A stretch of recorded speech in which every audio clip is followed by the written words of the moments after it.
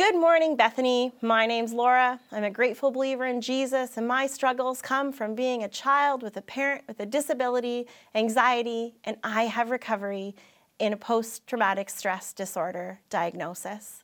We welcome you this morning to join us in our Celebrate Recovery service. This morning, we are going to show you a little taste of what our CR is. Throughout our time together, we will be sharing different elements of our CR nights. We have already spent a time in worship where you saw Colin up on stage. He's actually our CR worship director. Worship is the first thing we do together, moving into a lesson and then a story and some scripture. On a Thursday night, this would then be followed by gender-specific open share groups where participants get together, share their own life struggles in a confidential group of their peers. I care so deeply about this ministry. As I introduced myself earlier this morning, I have my own mental health struggles and even a mental health diagnosis. I benefit from the relationships I have made at CR. This ministry has changed my life and so many others for the better. So today, I actually want to share a little piece of my story with you today. Some of you may recognize me from Sunday mornings. I'm on staff here at Bethany. I am our support and recovery ministry leader, and it is not a job I take lightly. I feel actually it is my calling to be here at Bethany. So I like to start off my story by sharing that I did not grow up in a typical home with a typical Christian family. When I was 12, my dad had a traumatic brain injury that changed the course and trajectory of my life. His brain injury left him with anger and rage in our family. Being an only child, I quickly became my mom's confidant, her person, and her best friend. My adolescent struggles continued when I lost one of my best friends to suicide. This death left me wanting to understand mental illness and gave me a deep compassion for those who are hurting. After years of university, I accepted employment working for a large agency as their homeless shelter director. This job was a privilege to work so closely with those experiencing severe mental illness and life-debilitating addiction and substance abuse. Being around my homeless community made me feel at home. I had found Jesus, our family was attending church, and I felt like I was actually making a difference in the world. I knew I was able to work with this demographic because I had a dad who was also misunderstood and judged. However, working in the trenches of daily overdose and violence took a toll on my own mental health. I started to develop anxiety. And on September 4th, 2018, on Queenston Street, here in St. Catharines, I was a first responder of a shooting. This left me with a deep level of trauma. I was diagnosed with acute stress, anxiety, and post-traumatic stress disorder, and I was so angry at the world. I knew my work as the shelter director had to come to an end. I continued to pray for answers. I felt like I was becoming a monster to my wonderful husband and my 2 little girls. After months of therapy, God answered. He is always faithful. I still had a passion for the hurting, but I needed recovery in my own life. An answer to prayer came when I applied and was hired as your support and recovery director here at Bethany. I honestly feel like I am leading out of divine intervention. God has paved a way for me and Bethany. I want you to understand how fortunate we are to attend a church that is fighting to end the stigma of mental illness. We want to show the love of God to everyone, no matter what your life circumstances. Bethany took a chance on me, a woman with a mental illness. Life is so hard, and we are here for you. Everyone is welcome at CR. You don't have to have a mental health diagnosis or an addiction. If you are struggling right now with hurts, we welcome you. If you're struggling in your relationships, we welcome you. It can feel scary to take that first step, but I hope that in sharing my story with you, you can be confident in knowing that you are not alone. As we continue the Celebrate Recovery service, here are a few of our leaders and our participants sharing why they attend CR, and then we're going to continue with a lesson and a story.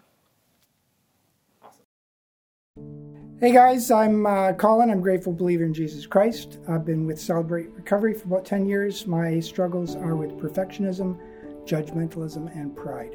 My name is Fred. I'm a grateful follower of the Lord Jesus Christ, and my areas of struggle are with grief and anger.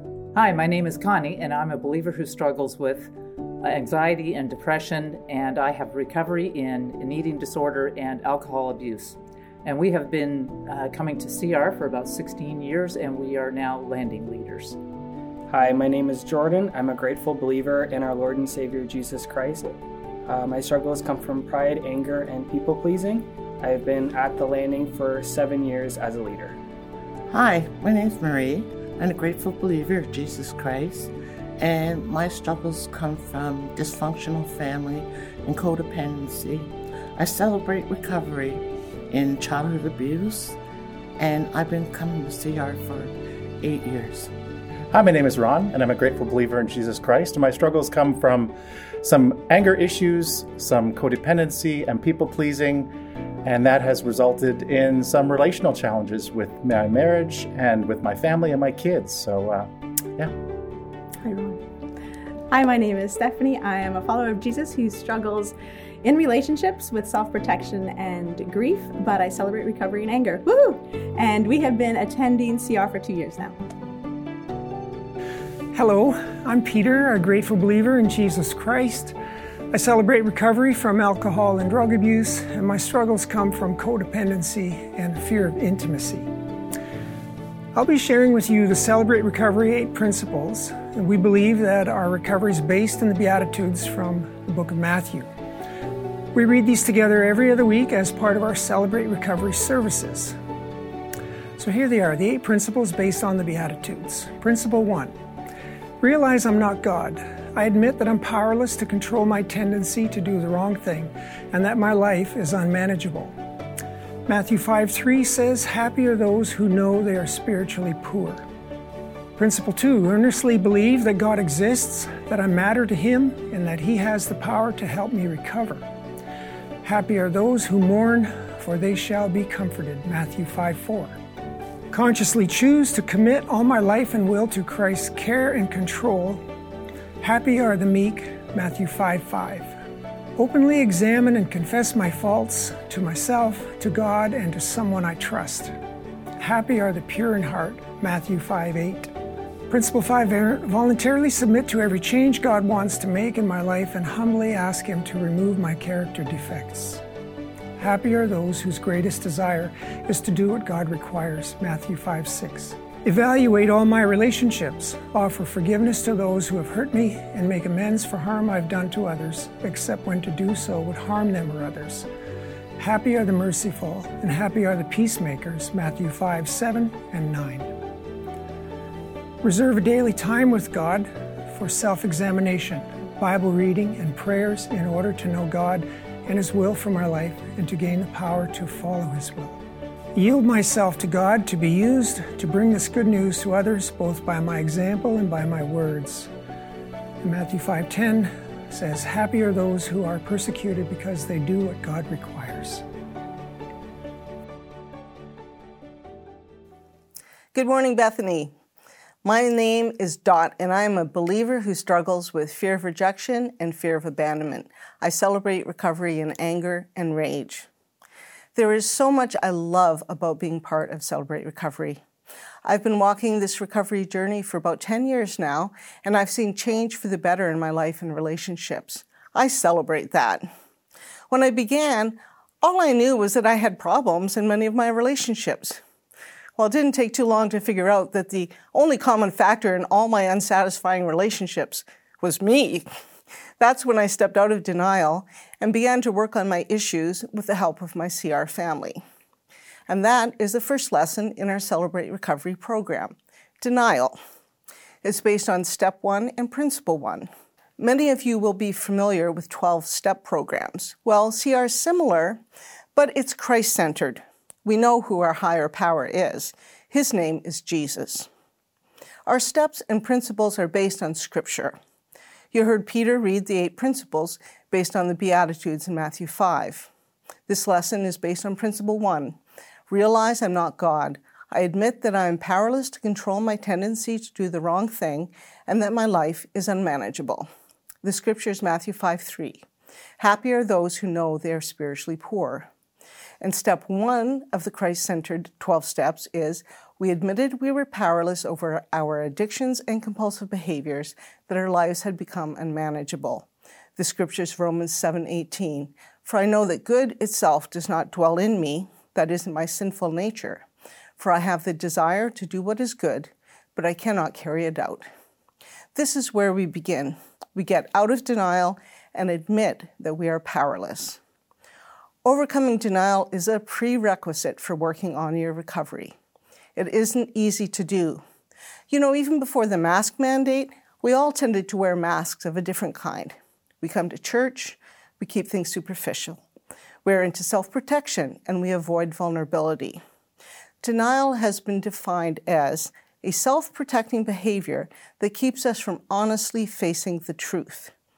That self-protection might be blaming your spouse, your parents, your kids, or that person that took up 2 parking spots near the mall entrance. You blame others for your problems and your behaviors. Your form of self-protection might be rationalizing and justifying your own faults and mistakes. This is what our participants have found. Until you step out of denial and into the truth of your responsibility in your own actions, you cannot make progress in your recovery. You will never find wholeness that way. You must stop the blame game and start dealing with your own hurts, habits, and hang-ups, not your spouse's or your boss's or anyone else's. That's why we have a guideline in CR that you need to talk about your own thoughts, feelings, and actions, not anyone else's. We are encouraged to give up your dim thinking, DIM, denying, ignoring, and minimizing. CR is really into acronyms, by the way, and I will spare you most of them. You can thank me later. I learned through counseling that my anger actually stemmed from fear. That kind of surprised me because I considered myself pretty fearless. I mean, I raised my kids in West Africa. That kind of says it all. But I was in denial about my deep-seated fear of rejection and abandonment. My African experience did not help that, so I'll tell you a story to illustrate. One day when we were living in the town of Banfora, I was walking with my youngest daughter, who was 3 or 4 or 5 at the time. I was on a path near a high school. The high school kids came out, and a big group of them came up and started mocking me and insulting me and kind of surrounding me and my daughter. And it was really bothersome, and it was a classical case of othering. I felt rejection right there. And I kept going, they kept following. I went right by the market and they were still following me. I was getting kind of freaked out when my African friend from another town happened to be there, and he chased them away. What was my reaction? It was anger. I was furious. I may have even said a swear or two, but in English, so my missionary testimony wasn't, injured in any way. So I showed anger, but it really was fear. A bit of fear for physical safety, but also that fear of rejection. So for me and many others, anger is a coping mechanism to deal with fear of failure or rejection or abandonment. The thing is, some people don't know what to do with their fear except to raise their voice and get vicious. You've maybe experienced that in recent discussions about, say, pandemic, politics, mask wearing. Maybe you are that person. We get that. The point is, what looks and sounds like anger here is really fear speaking. and we are here to help people face and overcome their fear. Being made in the image of God, as we are, we have the ability to create. One of the things we create are fear-based projections of the future. We call this future tripping, and it is the enemy of our emotional health and really every form of recovery that we seek. In Celebrate Recovery, that's why we ask ourselves a couple questions as we begin our journey. First, am I afraid to change? What are my fears of the future if I do change? Second, am I going to let my past failures prevent me from taking this journey? The past and the future, we consider them both while living in the current moment. Each day is a gift. That's why we call it the present. We often say in CR that we don't step out of denial and into the truth until the pain of where we are is greater than the pain of changing. That's why a lot of people talk about hitting a rock bottom before they come into the program. Psalm 107, 13-14 says, "Then they cried out to the Lord in their troubles, and he rescued them. He led them from the darkness and shadow of death and snapped their chains." That's the kind of freedom we're celebrating here. As for me, I didn't hit rock bottom exactly, but I was controlled by my anger. Every trigger that I experienced came out as anger. I had lived that way for a long time. Anger was my drug of choice. It was my addiction. And I found it energizing, so much better than depression, I thought, but so destructive in my relationships. I was in denial about the pain and embarrassment that it caused my husband, my kids, family members, coworkers. When I started to admit that this was a problem and became accountable to others in CR, I was able to step out of the denial. It wasn't too long before people saw a change in me, and I saw a change in me. Many of our participants find that same freedom as they identify their own issues and begin to confront the lies they have been living in. Walking out of denial is not easy. Taking off the mask is hard. Everything about you shouts, "Don't do it, it's not safe." But it is safe. It's safe at Celebrate Recovery. There, you will have people who care about you and who love you for who you are. People who will stand beside you as truth becomes a way of life. Hebrews 12:1 says this, "Since we have such a huge crowd of men of faith watching us from the grandstands, let us strip off anything that slows us down or holds us back, and especially those sins that wrap themselves so tightly around our feet and trip us up. Let us run with patience the particular race that God has set before us." For me, one of the people in that crowd of witnesses is our next speaker.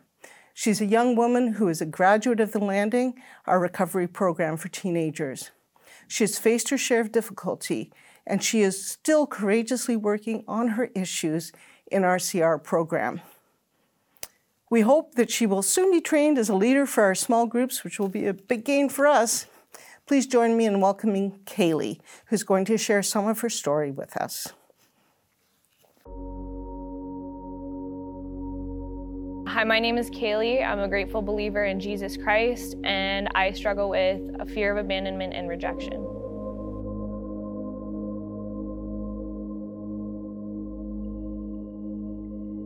My journey with mental illness began when I was 16 years old, and I was diagnosed with ADHD and generalized anxiety disorder.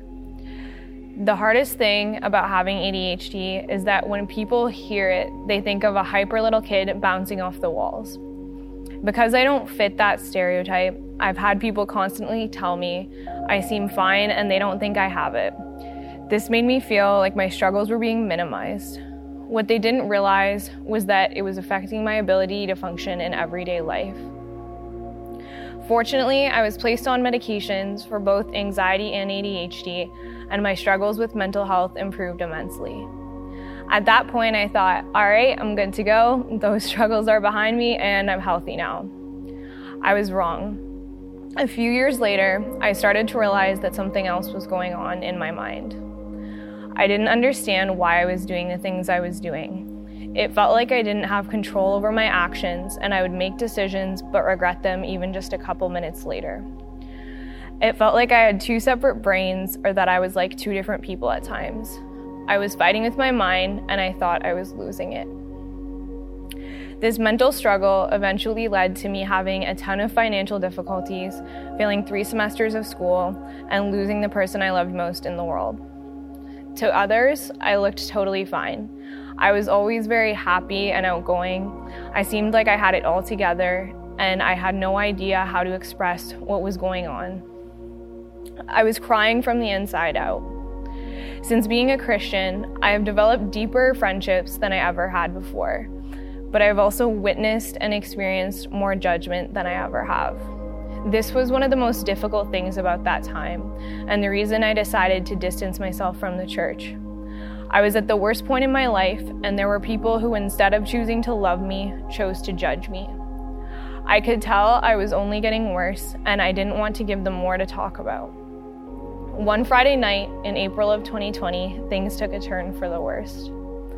This was my breaking point. I couldn't handle all the things I was feeling and thinking, and I just didn't want to feel them anymore. I started drinking, and I took some medication. I didn't want to hurt myself, I just wanted to be numb. But a little while later, I started to feel like something was wrong. I called an ambulance for myself and woke up my mom to tell her what was going on. I don't remember getting to the hospital, but I woke up the next day and they told me I had overdosed. I was released after being in the hospital for 3 days, but a day later, I ended up back there for another 6 days. I couldn't see it at the time, but when I look back now, I can see how much God was working in my life. When I ended up back in the hospital, I had an amazing psychiatrist. She wasn't taking patients at the time, but she offered to take me on as a permanent patient. After seeing her, I received a diagnosis which helped me to understand what was going on in my mind and why I was making the decisions I was making. She told me that to get better, I would need to go to a specific type of therapy. Although this gave me a sliver of hope, when I left the hospital, I felt totally lost. I've never been an art person, but there's a painting I've seen since I was a kid that always captured my attention and infatuated me. It's called Starry Night by Vincent van Gogh. When I was 16, I was at the Museum of Modern Art, and I saw a whole bunch of people gathered around this one section. When I went to see what they were all looking at, it was that painting. I didn't even know it was there. Standing in front of that painting, alone in the middle of New York City at 16, I had this moment where I knew I could accomplish anything. Last year, when all of this happened, I looked back at that 16-year-old girl and I thought she was a fool. I thought I would never graduate school or accomplish any of the things I thought I'd be able to. But all things are possible with God. I finally reached a point where I realized that my lifestyle wasn't working for me and I needed to get back on track. I got myself a job, and in January of this year, I went back to school. A couple months later, I found an amazing therapist who specializes in my diagnosis, and I later learned that she's also a Christian. The work is hard and it's not always fun, but she's helped me to understand what goes on in my mind and how to start healing from those traumas that are still affecting me. Through giving these struggles over to God and trusting the people He put in my life, I have finally passed 2 semesters of post-secondary and become financially stable. But most of all, I have learned how to find happiness in Christ and be happy with myself without having to rely on others for my happiness. I went to the Landing from the time that I was 12 and then to CR when I was old enough. Throughout the past couple of years, I haven't wanted to talk about my mental illness at all in the church, but God has shown me that sharing my story doesn't make me weak. It makes me strong and it makes me brave. 2 Corinthians verse 12 says, "But He has said to me, my grace is sufficient for you, for my power is perfected in your weakness. Therefore, I will all the more gladly boast in my weaknesses, so that the power of Christ may dwell in me." Thank you both to Kaylee and Dot for sharing today. I am grateful to lead with these 2 strong and passionate women. Also, thanks to Peter for taking us through the 8 principles. Peter is a longtime leader with CR. Well, we did it. You have officially experienced your first Celebrate Recovery service. For all those who came out for the first time to CR today, you are welcome to take a blue chip. This blue chip is the first step in your recovery journey, and actually is the most important. This blue chip reminding us to surrender to Christ only. So now you've been to a Celebrate Recovery service, you're welcome to join us on Thursday night at 6:30 and you can collect your chip. We hope to see you there. So the last thing we do before we break into our small group gathering is we share the Serenity Prayer together. So I'm actually going to invite you to stand, even if you're on your couch or in your bed, and let's pray the Serenity Prayer together as we close. God, grant me the serenity to accept the things I cannot change, the courage to change the things I can, and the wisdom to know the difference. Living one day at a time, enjoying one moment at a time, accepting hardships as a pathway to peace, taking as Jesus did this sinful world as it is, not as I would have it. Trusting that you will make all things right if I surrender to your will, so that I may be reasonably happy in this life and supremely happy with you forever in the next. Amen.